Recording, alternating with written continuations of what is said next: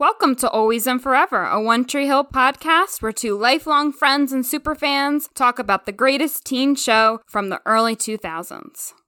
Guess what episode we're talking about this week? I'll tell you. With Arms Outstretched, the 9th episode of Season 1, which was written by Mark Schwann, directed by Gregory Prange, and originally aired on November 18th, 2003. So, Caitlin. Jeremy? This is the episode where you and I are going to start to throw down. Yeah, we really are going to throw down. It's going to get heated real fast. Our spoiler segments have been really heated lately, so for first-time viewers, I'm just saying, I'm sorry if we make you uncomfortable, but at the same time, it's also a good podcast material, don't you think? Definitely. There's a lot to talk about and a lot to unpack, so I'm excited. Because, yeah, things are going to get wild. And also, okay, so wait, let's do this. If you are Team Brooke, send us lip emojis. If you're Team Peyton, send us, what's a good Peyton type emoji? Is there like an artist something emoji? I was going to say something art related. Like a paintbrush or a pencil or whatever. Let's see, what are some good emojis? Oh wait, there's if you type in the word art, there's literally just a picture, like a painted type thing with like a frame. Okay. So, send us that emoji if you are Team Peyton. And send us lip emojis if you are Team Brooke. I love that we have codes for our teams now. It'll be like a secret code. I'm kind of liking it. So like all of our listeners can just like send us secret messages and nobody will know what they're talking about. Oh, but we will. I love it. And I'm really ready to argue. Oh, great. And I say that in all seriousness. Okay. All right. Well, we'll see if we have a podcast after this. Let's see if we have a friendship. Well, we're going to find out. Always and Forever is spoiler-free, but stay tuned after the credits for a fully spoiled discussion where we cannot hold back.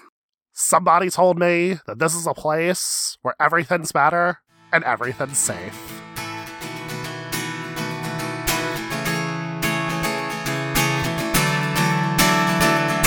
The mounting pressure from Dan finally causes Nathan to reach his breaking point. He resorts to taking amphetamines to boost his performance during the basketball game against Cove City. Between the pressure to break Dan's scoring record and the effects of the drugs, Nathan doesn't act like himself and treats people, including Haley, terribly. During the game, Nathan collapses and ends up in the hospital. This is enough of a scare to make him realize what's most important in life. So he leaves his room in order to admit his past mistakes and apologize to Haley. Whitey admits he is part of the problem to Keith and never wants Nathan or any of his players to feel that pressure again. Shockingly, the coach cancels basketball until further notice. Also, as a result of Nathan's collapse, Deb and Dan have a heated argument. Deb believes Dan has gone too far with the pressure he puts on Nathan, so she demands he packs a bag and leaves the house, or else she will stab him in his sleep. Go Deb! Woo!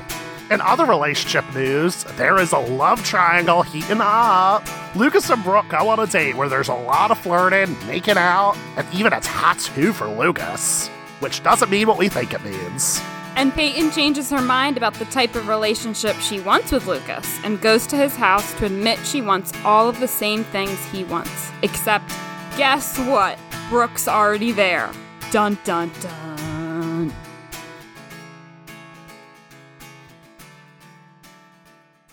Chillin' in the retro booths at Deb's Diner, I'm Caitlin Elenich. Ooh, sounds like fun. And wanting all of the same things you want, and wanting them with you, I am Jeremy Rodriguez. Love it. You're probably surprised I was using a Peyton line there, weren't you? Yeah, that really threw me for a second. It's beautiful, I can't help it. So I am a sucker for a good line, I'll give it to that. It is a good line. We'll talk more about that later. Yes. So today's episode is titled after the song With Arms Outstretched by Rilo Kiley. What did you think of the song, Jeremy? I really enjoyed it. It has sort of like a hymn type myth. I like the whole orchestral vibe behind it. Yeah, it did kind of have that vibe. Yeah, and I really like how it applied to Nathan, particularly the lyrics, and I promise you I'm doing the best I can, which that's exactly what he's doing. He is doing his absolute best. He's getting so much pressure from Dan, Whitey, and so many other outside forces to just, be the best at the game. And also the lyric in particular that resonated with me is, now don't fool yourself and thinking you're more than a man, which that's exactly what Nathan is trying to do. He has so much pressure on him from other people that he has to realize, he's just a kid. Not even just a man, he is a kid. He shouldn't have so much pressure thrown at him. I really like that connection. When I was reading the lyrics to the song and listening, I didn't really pay attention to that line. So I think that really relates to the episode and the conflicts, the inner conflicts that Nathan's going through. The pressure, everything that you said. And the line that stood out to me in the chorus, and if you want me, you better speak up. I won't wait, so you better move fast. That, I think... I missed that line. Yeah, I think that line directly relates to Lucas and Peyton. Specifically Peyton and her getting, the courage to speak up and admit her true feelings to Lucas. But she waited a little bit too long at the same time. She didn't really move fast enough, obviously, because Brooke ended up being there. So... Yeah, she did. I'm sorry. I had a little bit of a smirk on my face. Yeah, Brooke ended up being there, huh? Don't start with me. Don't you dare. This is what the listeners want, Caitlin. They want conflicts. They're gonna get it. Big time. I like that we're gonna disagree on this, though, because, we can represent, both sides of the spectrum. Whether or not you're Team Peyton and Team Brooke, every listener will have somebody to relate to. So, I'm enjoying that. Bring some diversity to the mix here. Yes, exactly. Love it. Let's talk a little bit about Nathan and his steroid use in this episode. So there is a particular line where Nathan calls up Tim and he asks for some steroids. And Tim answers the phone. He says, "What's up, baller?" And then Nathan's like, "You're white, Tim." Oh gosh, I didn't even realize that. He said that? Yeah. I didn't catch it until my second watch for this recording, which it's kind of bad taste. And I don't think Nathan meant it in a way of saying, hey, you're appropriating black culture by using that term. I don't think that's what Nathan meant. I think Nathan meant, hey, it's, you should be ashamed of yourself for using that term because that is a term for black culture. So I just wanted to give that little line a call out because it's problematic, I think. Yeah, that's definitely problematic. Doesn't really surprise me that you would hear something like that in the early 2000s. Especially because Nathan has, to the best of our knowledge, Nathan does not have any black friends or anything either. So him trying to say something like that is it's just wrong. Yeah, definitely poor taste, for sure. So, just wanted to give that a little call out. But let's talk a little bit more about the actual plot line. Oh boy. I have problems with Nathan in this episode, obviously, which we'll get to that, but I feel really bad for him. Really bad for him at the same time. Dan we have said this already, he is terrible, but I feel like in this episode, you're just seeing more of this abuse. And let's say it for what it is, Dan is an abuser. While we haven't witnessed any physical abuse, we heard that one story a few episodes ago from Nathan when he was a kid, but we have seen so many examples of him verbally abusing Nathan. It's disgusting. So Definitely. I'm not really that shocked that Nathan would get so desperate and, other athletes probably feel that same pressure and resort to these drugs. I'm obviously no way condoning them to that choice. But right. It's not surprising that he didn't feel like he had a way out. Yeah, in a way, it is, it was Nathan's choice to use the performance-enhancing drugs, which altered his behavior, definitely. Yeah. However, we do need to, take a deeper look at it and say, okay, why did he feel the need to take them? And Dan was the direct cause of that. Definitely. And even when Nathan's in the hospital at the end of the episode, Dan even says, this is just a minor slip-up. The scouts won't even remember it come postseason. You're still focusing on basketball. You don't even care about the fact that your kid is fucking okay.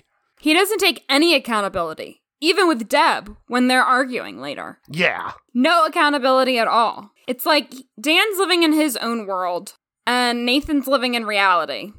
Dan believes what he wants to believe. He doesn't really see the complete picture, and he doesn't see how hurt Nathan is. Yeah. Emotionally hurt. I I don't like him. And he even asked Nathan to lie to Deb. To say, like, hey, tell your mother that you're happy. And I like that Nathan sort of defied him. He was like, Dad loves me. Yeah. I'm happy, Mom.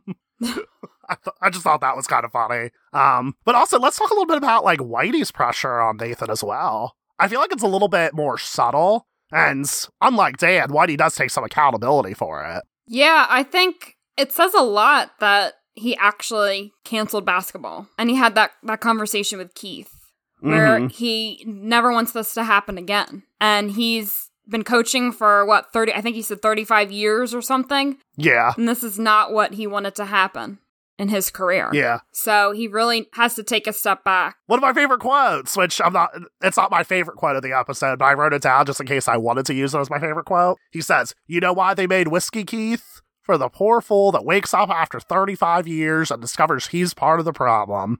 Well, no more. I'll forfeit the damn games before I lose a boy to that." And I'm like, oh, Whitey.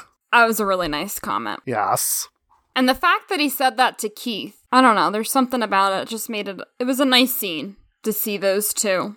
It's such a different vibe with Whitey and Keith versus, Whitey and Dan. And earlier in the episode, Whitey and Dan were arguing, and I can't remember exactly what was said, but it just shows the pressure that both of them are putting on these players, or Nathan specifically. Yeah, you're talking about the conversation where Whitey calls out Dan, saying that saying, "Hey Dan, you're doing all this stuff and you're putting so much pressure on Nathan." And then Dan actually calls Whitey out and says, "Oh well, I also didn't tell my son that he wouldn't be awake the next morning if he lost the game." And I feel like that really shows Whitey's growth too, because during that conversation, he just like pushes it aside, like, whatever, I didn't have anything to do with that. But he realizes in the end, like, hey, I was actually wrong. Yeah. In a way, I feel like it was appropriate that he realized that with Keith, because Keith's often like the voice of reason, and they're close friends, so Definitely. It was just a nice moment. Mm-hmm. And one last thing I do want to say about this steroid storyline. So, shortly before we started recording, Caitlin, you don't know about this, but we got a listener message. Oh, we did? Yes, we did. Awesome. Are you ready for it? And it actually had something to do with this episode. And this is just a reminder, if you slide into our DMs and you start talking to us, we may read some of your messages on the show. There's a possibility. So feel free to send us anything. Send us if you're a first-time watcher, send us your theories. If you watched it a million times and you're just coming up with epiphanies, let us know, because we would love to talk about it. Ooh, I would love to hear theories for first-time watchers. Oh, this is so exciting. So, actually, this message was from Nicolette. Hi, Nicolette. Hi, Nicolette. Nicolette sent the message, like, just like her impressions as like a first-time viewer and whatnot. And this is like early on, like I think she only watched like maybe a few episodes or so of season 1. And her theory during the first couple episodes is that Nathan was using steroids even in the beginning of season 1. And that's why he's like kind of rude, and he kind of like lashes out at people a lot. And that just made me think, like, I wonder if Nathan was using steroids, like, even early on in the season. Wow, that's pretty wild. I never thought of that before. Yeah, like, it kind of blew my mind. And, like, of course, like, I'm not, I wasn't going to, like, tell her anything. Be like, I wasn't going to be like, well, in episode 9, it actually is revealed that he is taking steroids. But I feel like in previous watches, I kept thinking, like, oh, this is his first time using steroids. Whatever. So, Nicolette made this prediction before she saw this episode? Yeah, before she saw this episode. Wow. Huh. I mean, it makes sense. For sure. He was out of control at the beginning of the season. His moody and just mean and lashing out and everything. Yeah, like he could have been taking like smaller doses of steroids like early on in the season. Because I mean, obviously, like he has experience with he knows that I think it was Tim's brother, right? Who was selling steroids? Yeah, it was some connection to Tim. So he knew where to get it. Yeah, he knew exactly where to get it. So it just makes you think, like, does he have some type of connection to it? Obviously, in this episode, he takes like a lot, so that's why he passes out. Mm-hmm. But yeah, that kind of blew my mind. I was like, wow, could he have been using steroids this entire time? Huh. That's a really, really valid prediction. Yes. Nice job. Nicolette. So this just shows you, like, even if you're a first-time viewer, you can bring, like, a completely new experience, because, like, I'll admit, there are little things that we probably won't even think too deeply about, Yeah. Because we've seen it a bunch of times. Like, you and I are kind of biased. Like, I feel like we're stuck in our own thoughts. Like, we are trying to think a little bit more critically of the show this time around. But, yeah, like, that was a very, very interesting perspective, and it really blew my mind. So, thank you, Nicolette, for that message. Do we want to touch on some of the issues with Nathan and Haley? Yeah.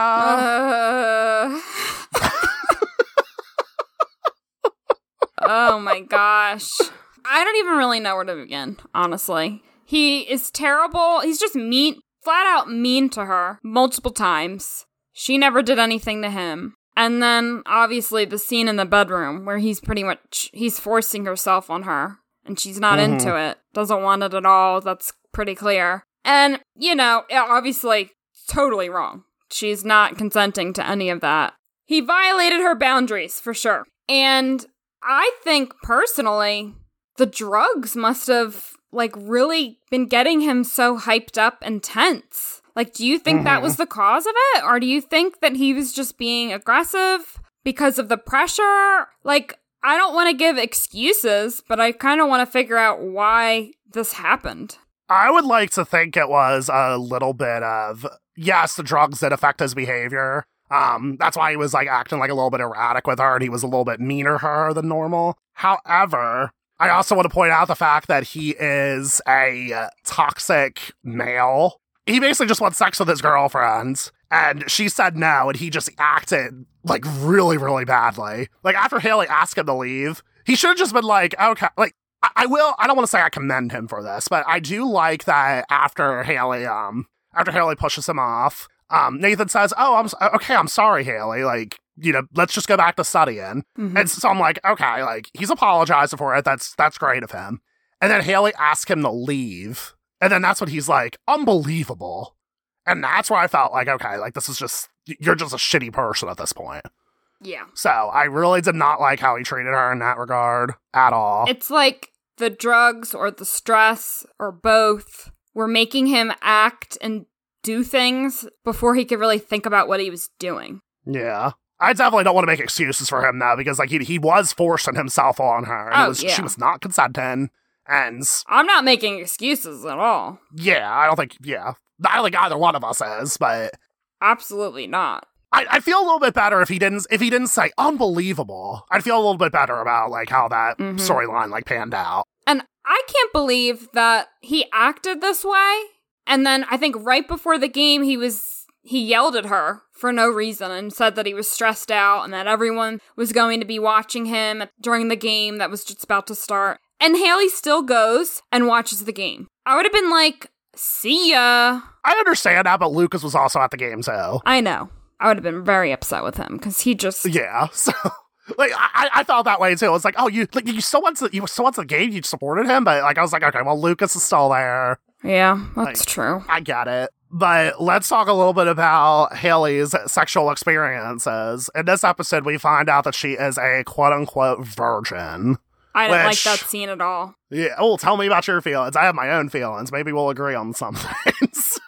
I don't like that it's made to be weird that she's a virgin and she's 17. Yeah. That, to me, that bothers me a lot. It's like, no, it shouldn't be that shocking that she is because she's a teenager. I do like that Peyton says, good for you. Like, just, like, affirming, like, her choices there. Though. She was cool about it, but I don't like that element of surprise. Right, exactly. Like, it's such a twist that she's 17 and a virgin. Like, yeah. Come on now. And also, too, virginity is a social construct. And that's a whole nother tangent I could get on. I can get on my SJW pedestal and whatnot. But, you have every right to just say, like, oh, I'm choosing not to have sex. That is great. Like, you can feel free to not have sex. If you choose to have all the sex in the world, like, no big deal. But either way, virginity is a social construct. It is just a term that the patriarchy uses to try to make women feel like they're more than or less than based on whether or not they have slept with a penis. And I don't know, like, I don't watch many teen shows apart from Riverdale, but, like, I feel like, teen shows have started to veer away from this sort of thing. Like, people don't really use the term, like, oh, I'm a virgin. Nobody really uses those terms anymore. Huh, that's a good point. You're right. You don't really hear that conversations about that anymore. You watch a few teen shows, like you watch like All American and whatnot. Do they use terms like that, or is it just like sort of like, hey, this person is having sex, whatever? No, I don't think virginity was ever talked about. Maybe a little bit in All American. I don't know. I can't really think, but I feel like it's not like this full blown thing that it used to be. Yeah. You know, I think even back to like Dawson's Creek era, like that was huge in that show. Oh yeah. Huge. Like, oh, I lost my virginity. Like, okay, like, what does that mean at the end of the day? Like, why is that such like a big, like, special thing? Like, sex can be special. It absolutely can be. But to use it as like a way of saying, like, I lost my virginity. Like, no, don't. You should. Yeah. That's a term that should not exist. I hate it. Through the years, I've started to realize how much of an issue I have with that term, actually. Yeah, definitely. Even the show Jane the Virgin. I'm about to spoil the fuck out of Jane the Virgin. Oh, shit. We forgot. It's in the title. But it's a little different. It's different, though. Yeah, because, again, I'm spoiling Jane the Virgin. She is not a virgin for the entire show. But when she does lose her virginity, though, and I'm using those terms in, like, big air quotes, but when she does lose her virginity, it's not in a season finale. It's not in a mid-season finale. It's, like, the third episode of a random season. Because, you know, in that show, like, it was just about the idea, like, hey, she didn't want to have sex until she was married, and that's great. That's her decision. But they didn't make such an emphasis on the fact that, like, she lost her virginity. Yeah.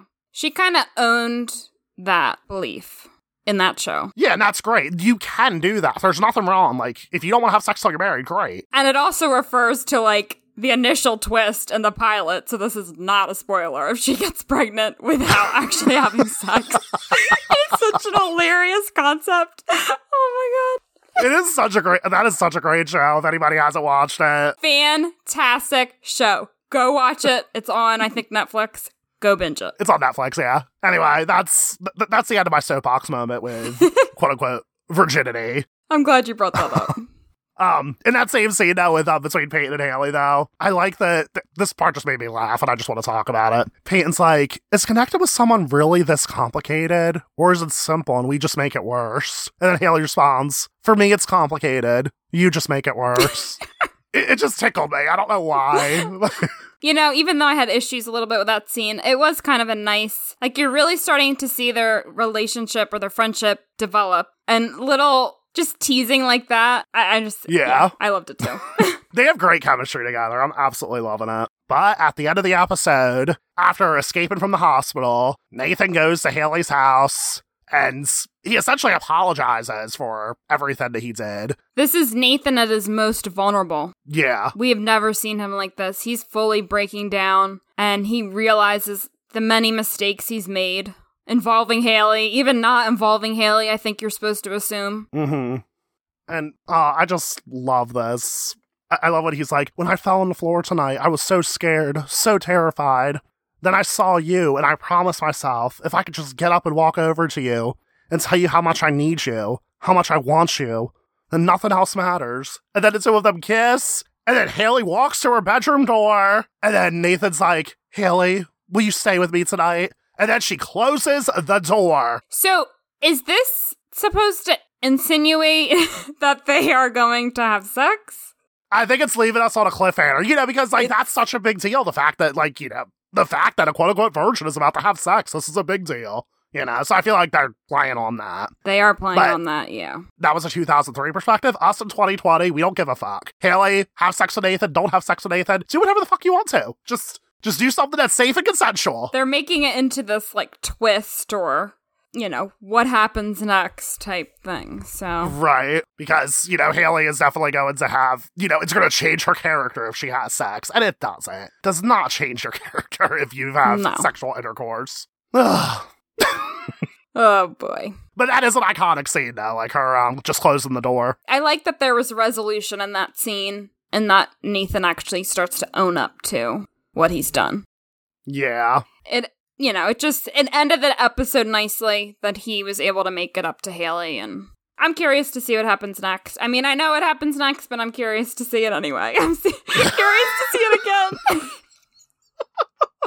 Like, oh, this episode has so much, like, mid-season finale energy. I'm it has some good content. Some real good content. Yes. Let's talk about the other thing that happens. It's between Deb and Dan. Dang, that argument. Whoa. Like, holy crap. Deb was on fire. Absolutely on fire. Yeah, like, Dan's just being such a jackass to her for the entire episode. He comes into the cafe, asks her for some coffee, and he's like, "Oh, are you trying to ruin Karen's business? This coffee isn't good, blah, blah, blah, blah." Is that a good impression of Dan? Yep. Thanks. He's just awful. And I'm going to say that over and over again. He's just awful. Yes. Deb's trying to do this nice thing, and he has to come in, and he has to make a comment, and yada, yada, yada. It's like, go away. And I'm glad that she stood up to him at the end in this argument, because he didn't even call her when Nathan collapsed. Yeah. And he's already in a hospital bed, and she still doesn't know. What? That scene where Haley comes to the cafe, because Haley thought about Deb first. Uh-huh. Haley was about to go to the hospital, then she realized, like, oh crap, Deb's at the cafe. Let me turn around so Deb can go and check on her son. Because my feelings are a little bit, like, it's not that my feelings are invalid, but I would imagine, like, my boyfriend's mother probably cares and wants to see her son. So she really thought about Deb in that moment. And she walks to the cafe and she's like, "Hey, you should go." And then Deb's like, "Go where?" And she's like, "Did you hear?" And then, like, that scene, like, it rips my heart out. Can you imagine the panic? As a mother, you know, hearing that? Right. It's so talented. Even in, like, Barbara Allen Woods' like, facial expressions in that scene. She's like, what? What's going on? Like, she has such good face acting in that moment. I do not blame Deb at all for being at her wit's end with Dan in this episode. Yes. Because this is finally the last straw. Mm-hmm. Dan has put so much pressure on Nathan. Deb has constantly questioned Dan about that. Dan just kind of, you know, explains it away. Nothing gets resolved, and now things have gotten worse to the fact that Nathan's in the hospital. So, she's angry. Rightfully so. And I think that goes without, you know. And she kicks him out. Yep. Oh my god. Okay. And she wants to keep Nathan. Yes. Obviously. I want you out of this house, or so help me God, I will stab you in your sleep. That is one of the best Deb lines. Honestly. Oh my god. I just love Barbara Allen Woods so much. Like, I feel like I've always loved Deb, but I don't know. I feel like during this watch I'm having such like so many warm feelings toward her. She brings this character to life, and I love what she does with this character. Mm-hmm. Oh my god. And then after she kicks him out, Dan obliges, and then he says, "Do you really think Nathan will pick you over me?" I know. Who do you think Nathan would really choose? I would hope he would choose Deb, but I feel like they don't have like a super close relationship either. Right. I mean, yeah, you would think, but... You would think he would want to get away from Dan, for sure. Mm-hmm. There's more I want to say that's going to be relegated to the spoiler section. I know, I didn't want to say too much either. Yeah. But overall, fantastic scene. Oh my god. And, you know, the fact that Dan actually left fairly easily is a little surprising in itself, don't you think? I mean... I thought there'd be a little bit more of a fight. I mean, there was, but... I feel like if Dan pushed back, like, anymore, like, if he just said, like, "No, this is my house, I'm not going anywhere," I feel like it would have veered into, like, to the point where he would just be unlikable. Mm-hmm. So, I feel like that's what the writers are trying to make him a little bit likable in that sense, but I feel like if this was real life, if Dan was, like, a real person, I don't think he would have left the fucking house. I know. I think him staying in the house, I feel like, aligns more with his character so far. Yeah. But thank God he did. Peace out, Dan. Yes. And I wonder what's going to happen with this relationship. Hopefully things start to get better for Nathan. Yeah, definitely. But let's talk about another relationship I am also very curious about, Caitlin. Lucas and Brooke. They have their first date.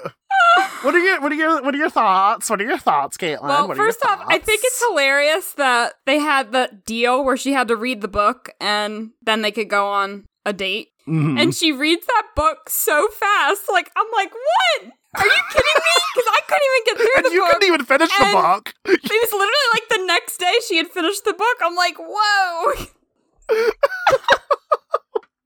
I thought that was and funny. then she goes up to him at the pizza place. She's like, 3 more chapters and you're all mine. It happened so quickly. Oh, man.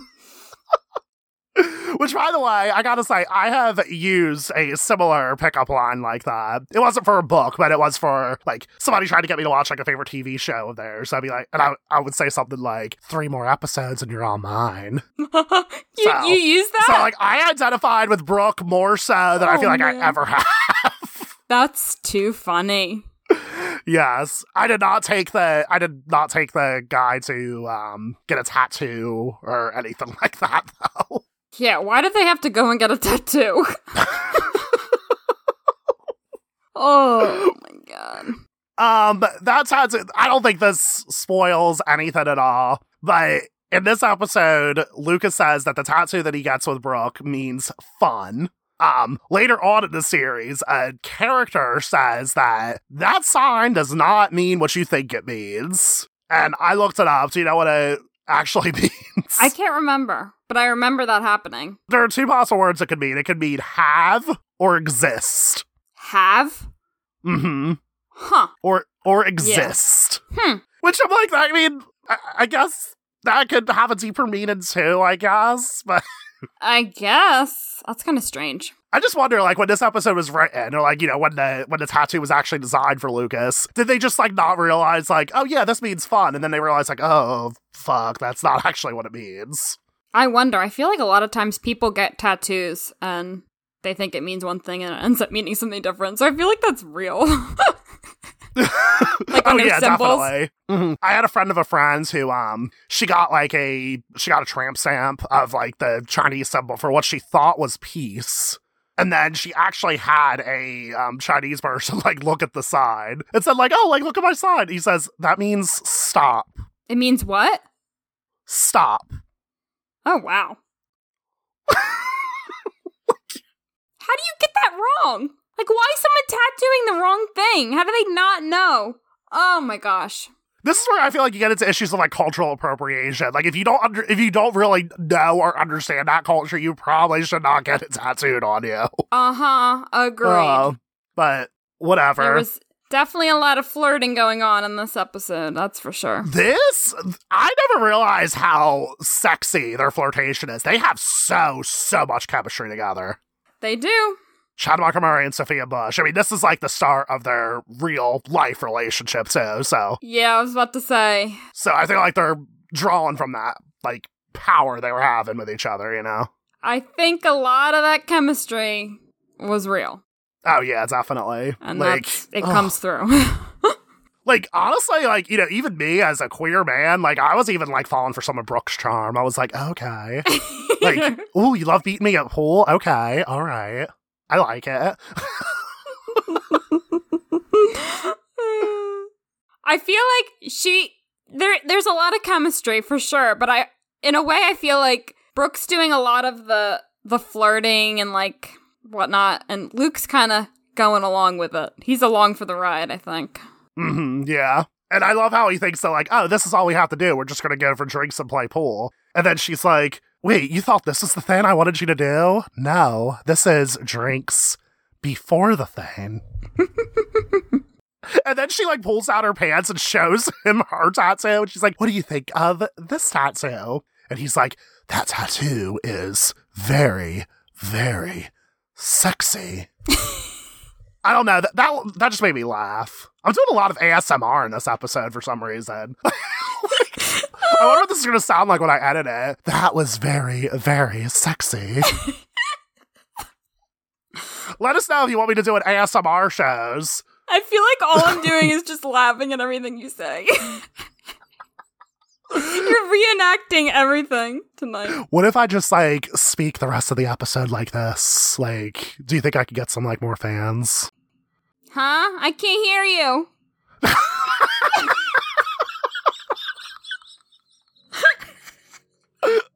I guess not. Please don't whisper. Well, if you would like me to record my own ASMR show, feel free to tweet me at Rodriguez Jeremy. Send me a peach emoji. And I'll see what I can do. Oh, man. Okay. Anyway, did you ever see the movie Weird Science? No, I haven't. Neither have I. But you thought I was going to come through with a great pop culture reference, weren't you? Yeah, I thought so. No, I really don't have anything. I just want to know, like, why did... That's really how the scene begins.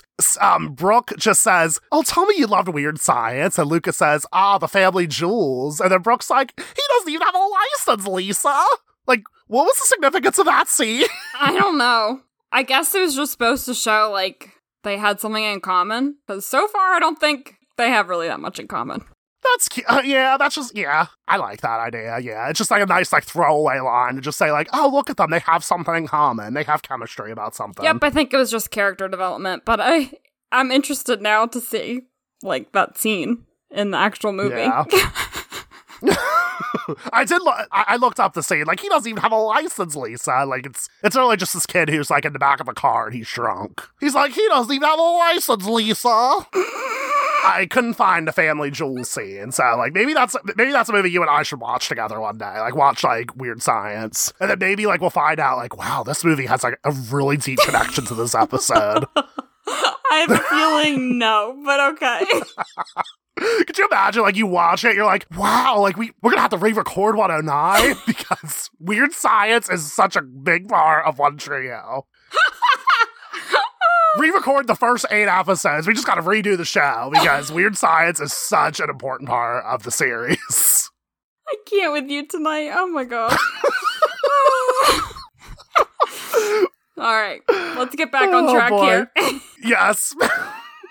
Wait, let's talk a little bit about Keith and his reaction to Lucas coming home drunk and everything. What did you make of like all those interactions? I would be annoyed too, because he's responsible for Lucas right now, and look what he goes and does, and this is like totally out of Luke's. I mean, a tattoo's really not that big of a deal, but I guess if you're 17, first off, I'm kind of going on a tangent now, and that was an incomplete thought, but can you get a tattoo at 17 without parental consent? Or maybe you can in North Carolina? I don't know. Age of consent's even 16 there. Yeah. I don't know about now, but I know back then age of consent was 16. Well, Luke, it's out of Luke's character to do things without, like, just to do spontaneous things like that. Like, he's not really so far known to be doing stuff like that. But, like, I understand, like, Keith's concerns over the tattoo, though. Because, like, you know, Lucas ends up, like, bleeding and everything like that. Where did he get that tattoo? Like, you need to make sure that you're going to a safe place, because... Yeah, go to a reputable tattoo artist, of course. Like, don't just... What did he say? He said, like, where did she get this? And, in the alleys of Scandinavia or something? Like, whatever he said. Yeah. But yeah, like, who knows where Lucas got that tattoo? Yeah, we never actually see that part. He just had the tattoo. Probably because he's drunk. Mm-hmm. So, can we talk about my part now? I guess. Let's talk about your part, Caitlin. So this whole episode, it starts off with Peyton saying to Luke again, like, she just wants to be friends. Then she also says it to Haley in their conversation, that he's fair game. You know, she's not putting her claim on him or whatever you want to call it. Yeah. But you can also tell that she's contemplating the whole time as well. Like, she's not too sure about it. She's calling him when he doesn't pick up. He's on the date. She's doing her art of that scene when they... Did you notice a difference in that, by the way? There was a difference? I thought it was and we can't have it. No, this one it says we can. So she changed it. Oh. So she has like a little bit of a fantasy going on where she changed her mind and said that like we can have it. So she's like, that's a fantasy she's playing with her mind and she's playing it out in her artwork. Yeah. Well, you could tell she was just contemplating doing that artwork and thinking about her feelings and whatnot. So I feel so bad for her. And I get that she's made it abundantly clear that she just wants to be friends. She said it multiple times at this point to different people, including Luke. But at the same time, I still feel bad because Peyton has such a hard time. From what we know about her character, she's a hard time opening up. Because look what happened with Nathan. She had such a terrible relationship with Nathan. She couldn't really be herself. It wasn't a happy relationship. So I don't blame her for being hesitant to get into a new relationship. Yeah. And she's finally comes to Luke's door and opens up and admits her feelings. She wants the same things that he wants, and she wants them with Luke. It kind of breaks my heart when Brooke walks in. And I know we're arguing about this, but, like, it makes me sad. It makes me sad, too. Don't think I'm completely heartless. So you feel bad about Peyton? Yes, I do feel bad about Peyton. Okay, give me more. I have a heart. Believe it or not, I have a heart, Caitlin. Okay. I believe you. Caitlin's just nodding, like, I guess you do. You're like, I guess. Especially because, like, you know, like, Peyton's coming in and she's, like, bearing her soul and bearing her heart out. And then, like, Brooke comes in and she's like, all right, superstar, ready to score? Mm-hmm. And it's just, like, such a deep contrast from what Peyton's feeling. And it's just, like, it's very uncomfortable. It's very, very awkward. We have this potentially deep relationship versus, like, the fun and flirty type thing going on currently. And then Peyton starts to leave, and then Lucas is like, Peyton. And then she turns around, and then, like, the two of them, and, like, all three of them are just staring at each other. And it's one of my favorite moments of dramatic stares on One Tree Hill. I know it's being used for dramatic effects, but could you imagine this happening in real life? Where, like, you know, where you call out your potential girlfriends and your new current flame is, like, standing right beside you, and you just stare, and then all three of you are just staring at each other. Keep in mind, there's no music playing in the background. Could you imagine that? I cannot imagine that. I would be turning right around like Peyton was about to do, so. Not a single one of them says, okay, like, what's going on? And also, think about, these are supposed to be teenagers. Like, can you just imagine? I feel like all of your feelings are heightened, obviously, when you're a teenager. So, like, you're opening up to someone like this for probably the first time. I don't think she ever probably opened up like this with Nathan before. Their relationship really wasn't portrayed in that way. And, like, I just cannot imagine that happening when you're, like, a kid still. Ugh. You weren't in a love triangle as a teenager, Caitlin? I was never in a love triangle as a teenager. I don't think I could have handled that. I don't know if I could have either. So be in a love triangle, for one, then, like, there needs to actually be at least one person interested in you. What? I said in order to be in a love triangle, like, there needs to be at least one person interested in you, though. I was lucky to have Eddie in high school. Oh, Jeremy. But yeah, this whole entire thing, who will Lucas choose? Will he choose the girl that he had chemistry with since episode 1? Or will he choose his new flame, Brooke Davis, who swung him to the dark side and give in to his temptations? Should get pretty interesting from here on out. Mm-hmm. We're getting to the real good stuff. Okay, so one thing I gotta say, though, about Peyton in this episode, one thing, she does not have many scenes, and it just sort of comes out of the blue, the fact that she just comes up and says, like, oh, Lucas, I actually have feelings for you. And there's no build-up to it at all. Well, I think there was. Remember that scene with Brooke when she tells Peyton she kissed Lucas? You can tell that there's some jealousy there. Yeah, there's some jealousy there, but, like, I don't know, I just feel like it all comes across as, like, I'm jealous, so now I gotta tell him how I feel. And that's what I don't like about the portrayal. Mm-hmm. However, there is a lot from this episode that was cut. Yeah. Looking at the deleted scenes, there's a whole storyline that was chopped. Yeah, and I guess we should explain to our listeners what happens in this, like, string of deleted scenes. There's like 10 minutes of deleted scenes for this episode, and they all have to do with Peyton and this orphan girl named Stella. And Stella's an orphan at this orphanage. She's an artist, just like Peyton. She's very abrasive, much like Peyton. And, you know, and the two of them have, like, some bonding sessions throughout the episode. Haley introduces them, because apparently Haley volunteers there. Yeah, apparently Haley volunteers at an orphanage. Like, what does she have time for? She tutors. Oh my gosh. She works at Karen's Cafe. Like, cafe. She's a busy gal. But anyway, so Peyton and Stella have, like, a lot of bonding moments throughout. And one thing that Stella confides to Peyton is that there was a foster family who took her in, And Stella loved this family so much. But, like, essentially she was, like, too afraid of, like, opening up her heart to somebody else. So she told the foster family that she hated them. So she tells that to Peyton, and then she gives Peyton a drawing of a house, and we're led to believe it's the same house that she was fostered in. So Peyton takes that drawing, and then she goes to find that house. And she knocks on the door, gives the drawing to who we're led to believe is Stella's old foster mother. And then Peyton says that Stella's sorry for what she said earlier. And basically, this whole storyline is about second chances. So this young girl will hopefully get a second chance with a foster family, which mirrors what Peyton wants in her own life, a second chance with Lucas. Yeah, and as Peyton's walking away from the foster mother's house, the foster mother says, "How do you know Stella?" And then Peyton's like, "I've been her." And that's when you start to realize there's so many parallels between what Stella has gone through and what Peyton is going through. And I feel like if this storyline was, like, kept to the episode, Peyton would have been so much more sympathetic. I would have, like, understood why she did this. Yeah, I think it does add to that whole story arc, with her changing her feelings. So yeah, I just feel like Peyton's, like, the scenes that we do see, Peyton's not in many scenes in this episode because of this whole storyline getting cut out. I feel like that hurts her story because of that.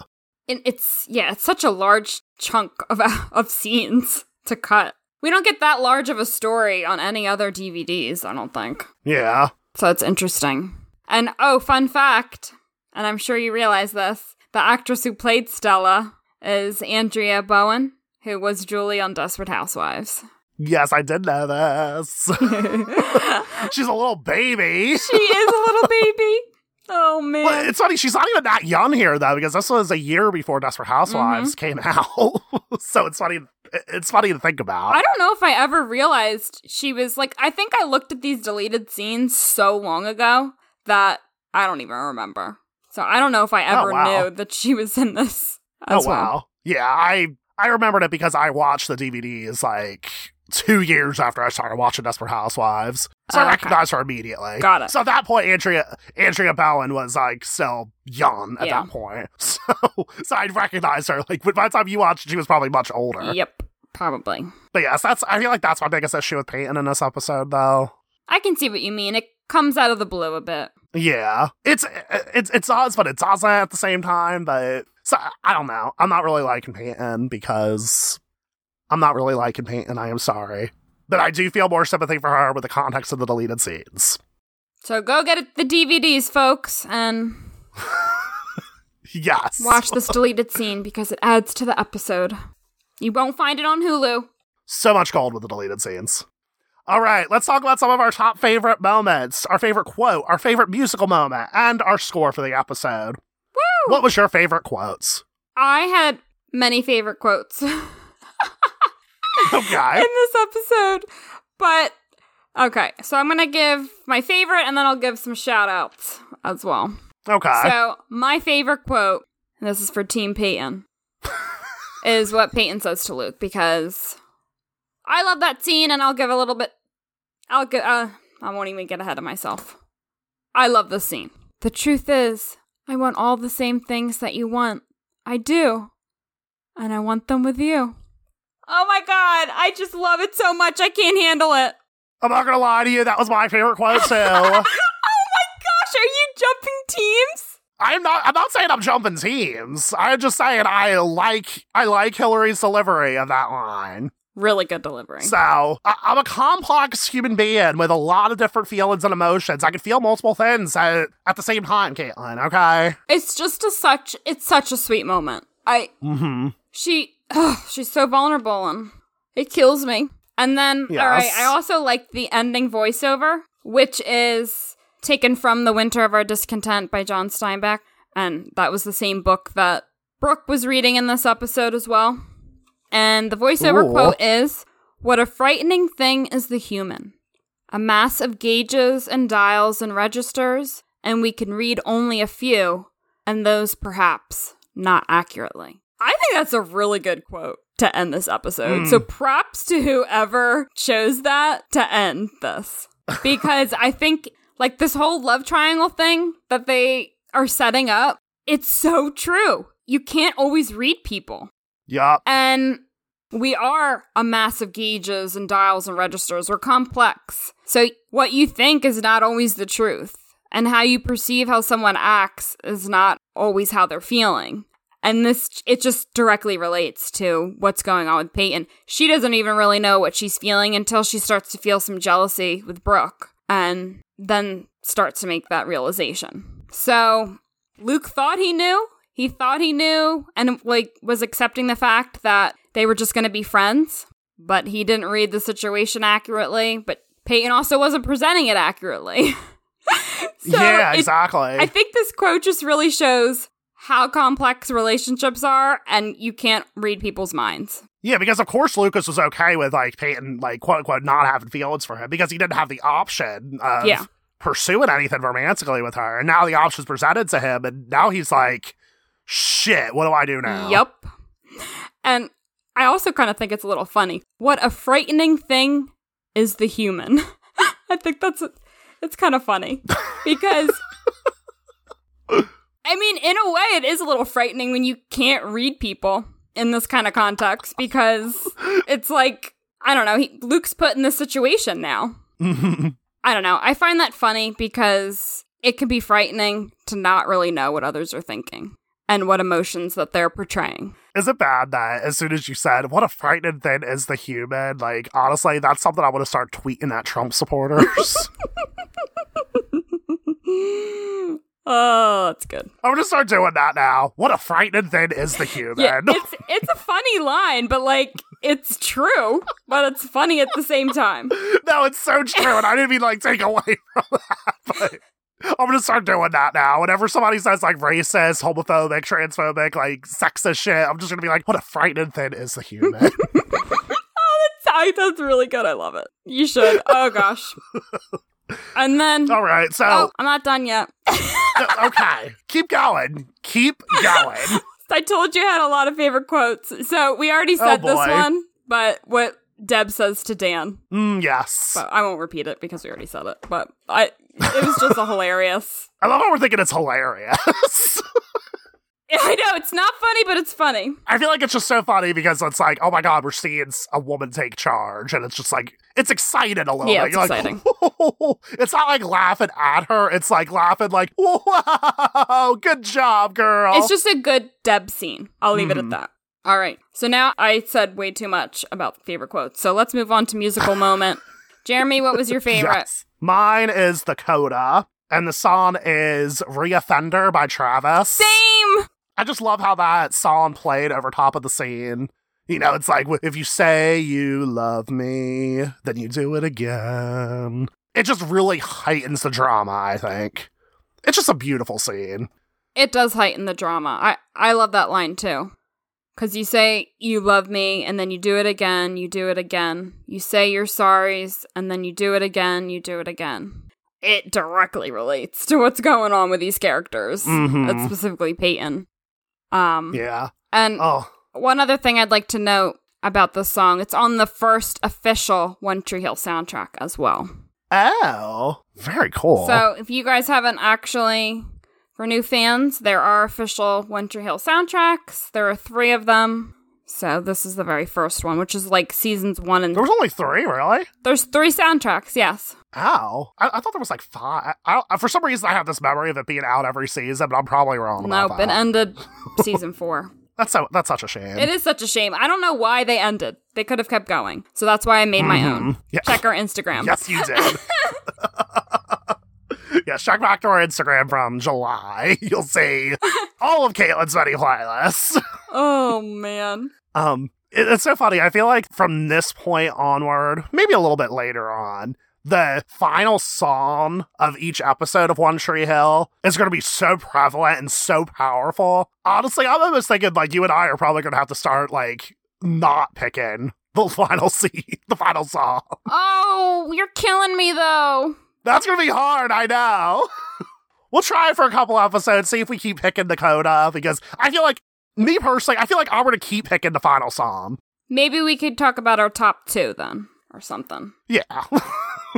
I just feel like we're always going to pick the coda because it's like, because the codas are such a classic moment. And you remember them. They're just so distinct. Exactly. Like, I always remember the ending of One Tree Hill episodes. Sure do. Yeah. Like, everybody's like, oh, season 3, episode 15. I'm like, oh, yeah, that's the episode where this song plays. Like, you know? I know. It's funny. I literally just found out a random number, but as soon as I said season 3, episode 15, I knew exactly what song played at the end. I know. I can do some of that for some episodes, too. I might be a little rusty, but we're getting back into it, so.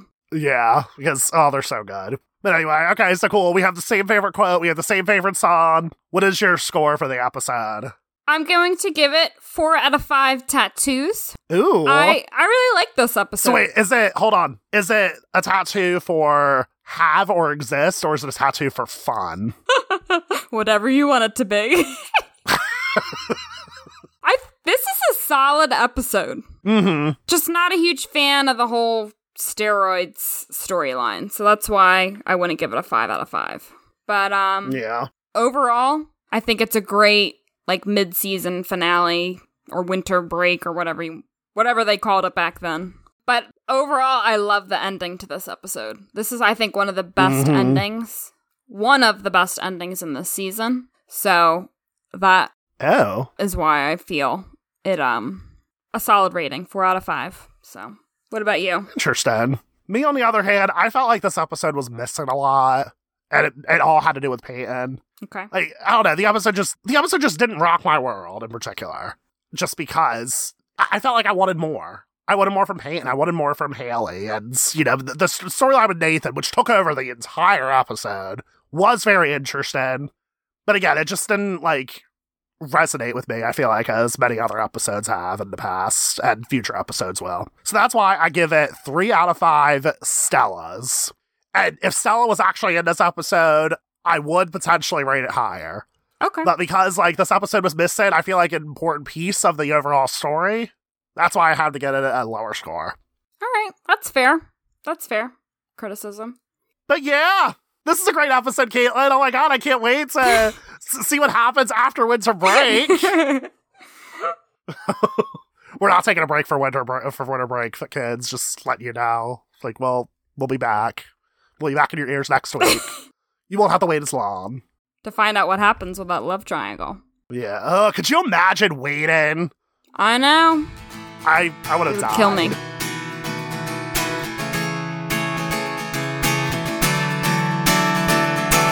Always and Forever is on Twitter, Instagram, and Facebook at AlwaysOTHPod. You can also email us at alwaysothpod@gmail.com. That's AlwaysOTHPod. You can follow Jeremy Rodriguez on Twitter at RodriguezJeremy. You can follow Caitlin Ilinich on Twitter at Miss I Reads. Outside of following our socials, the easiest way to support us is by rating and reviewing us on Apple Podcasts. That helps One Tree Hill fans, new and old, find us. Now, if you don't want future episodes of One Tree Hill to be spoiled for you, now is the time to turn this podcast off. Otherwise, stay tuned for the spoiler segment after the music ends. We'll be seeing ya.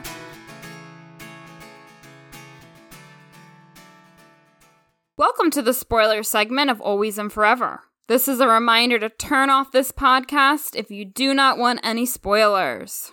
So, there is a scene earlier in the episode where Nathan is looking at Haley's corkboard on her wall, and Nathan says, "Are all these your brothers and sisters?" And something to know, you never meet a brother of Haley's. No. Is it brother even named? No, it's brothers and sisters. This is the weirdest thing. Why did they make Haley part of such a huge family if they weren't going to actually introduce these characters? Because obviously they introduced 2 of the sisters. First, it's Taylor, who we see next season, right? Yes. And then all the way in season 7, we meet Quinn. Mm-hmm. It's just, Haley's family life is always such a mystery. But so is Brooke's as well, until much later in the series. So, I don't know, I guess they delve so much into Luke's family, and Nathan's family, and Peyton's they do Peyton's quite a bit as well. Yeah. But yeah, we never get to meet these characters. We don't even know their names. Right. Quinn is actually named when... I don't remember what scene it was or what episode, but I think it was like season 2. Oh, really? Or 3, where there are a few names that are listed. Taylor, Quinn, and there might have been one more. But we never meet. Really? Mm-hmm.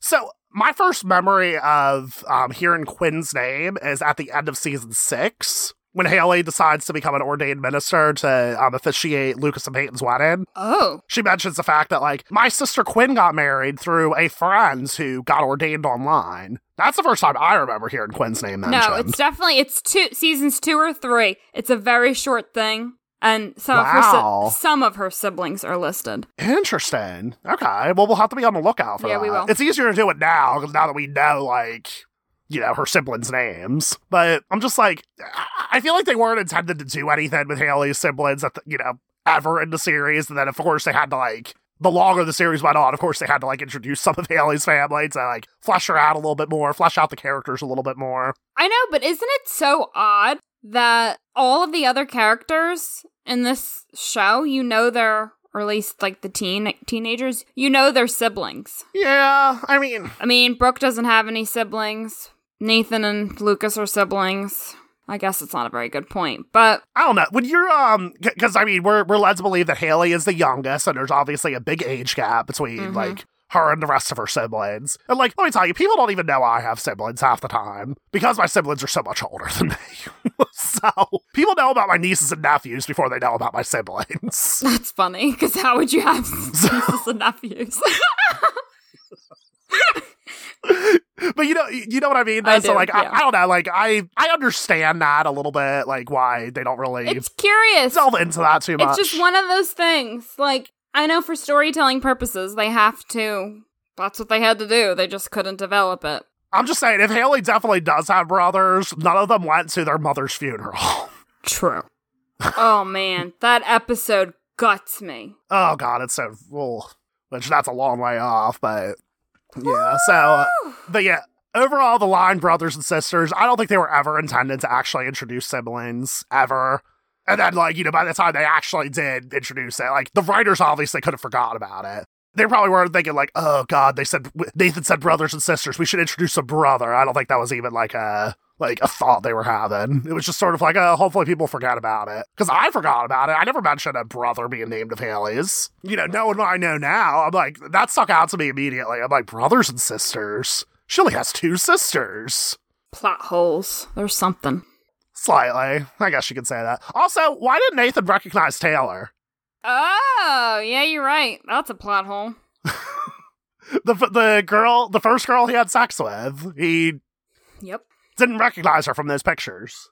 So, whatever. That was just something I wanted to address. We can move on.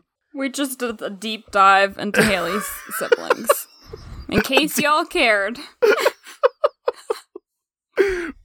But let's talk about this other thing that she put down in notes for the spoiler segment, Caitlin. Love triangle.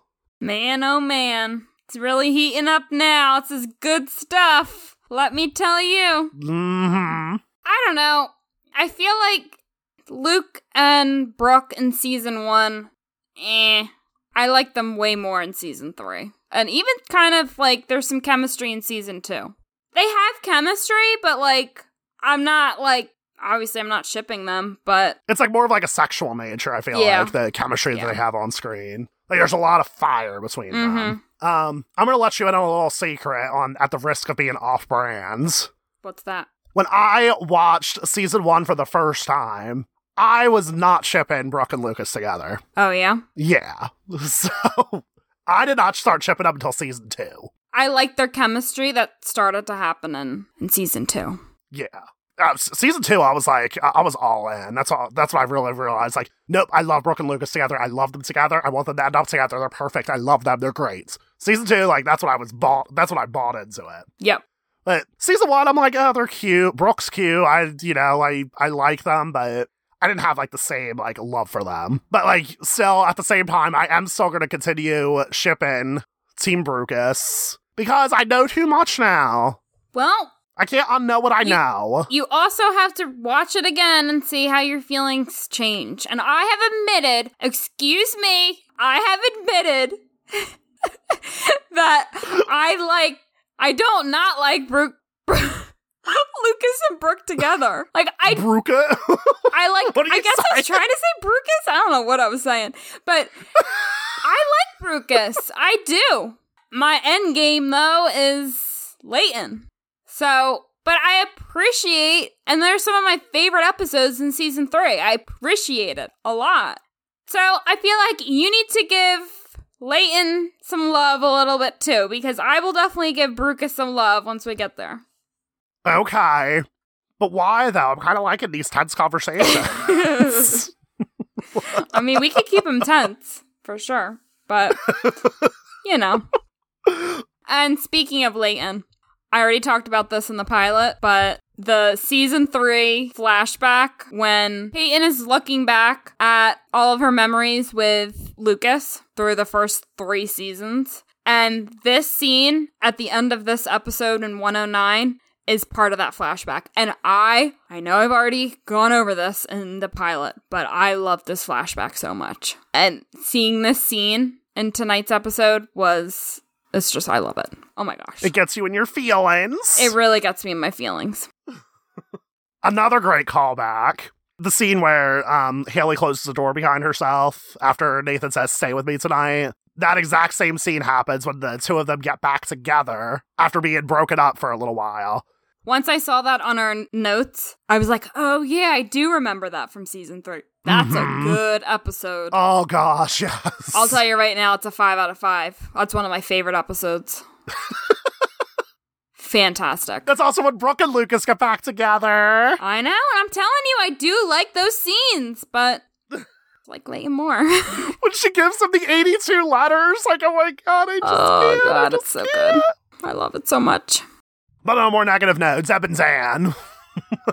Let's talk a little bit about their future. What a wild ride we're about to start. This episode is your first, glimpse of the tension. Yeah. And this tension is going to last all of this season, all of next season, all of season 3. They just go at it. Absolutely go at it. Yeah. Even after they're divorced or separated. Because they don't get divorced.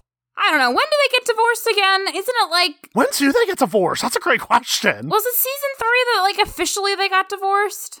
Because they don't at the end of this season. I feel like before, because I know Zeb runs away after Lucas finds out that she tried to kill Dan. She runs away.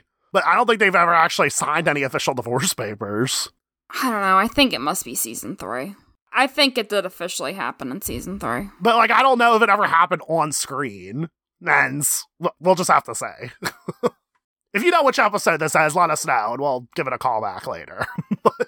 One scene in this episode that particularly resonated with me is when Dan tells Deb, he says, "Do you really think that Nathan would choose you over me?" And I feel like Dan was doing a little bit callback to how Deb cheated on him at one point in time. Because we find that out later on in the season that Deb had an affair. Yeah, he's kind of holding that over her head a little bit. Or not a little bit. Yeah. So I feel like that was a subtle touch. I don't know if the writers had that storyline planned in advance, but I wouldn't be surprised if they did. I think maybe it's pointing to the fact that, she was never around. She was always away for her business. Yeah, that could be it, so. I don't know. What's better, verbal abuse or being gone for work sometimes? I mean, yeah, which one is worse? I don't know. I don't know. Dan's just worse. But yeah, I still say death of the author. That's what I immediately thought. I immediately thought, oh, Deb had an affair. That's what Dan's referring to. That's why, he doesn't think that Nathan would choose her over him. Yeah. So, that just made me think about it. But yeah, this is a great episode. I'm loving the relationships. All the different relationships. Mm-hmm. There's a lot going on now, so. So this episode aired on November 18th, 2003, and you had to wait until January 20th, 2004 for the next episode. Wow. Could you imagine waiting that long? I cannot, no. It's such a cliffhanger. But what you do not have to wait for is the next episode of this podcast, because next week we are discussing Season 1, Episode 10, You Gotta Go There to Come Back. And taken from our One Tree Hill DVD box sets, the description reads as follows. Concerned about Nathan? Whitey cancels practice, giving Dan time to spend with Nathan on a father-son weekend from hell, and Jake time to spend with a special girl, 6-month-old daughter, Jenny. We'll be seeing ya.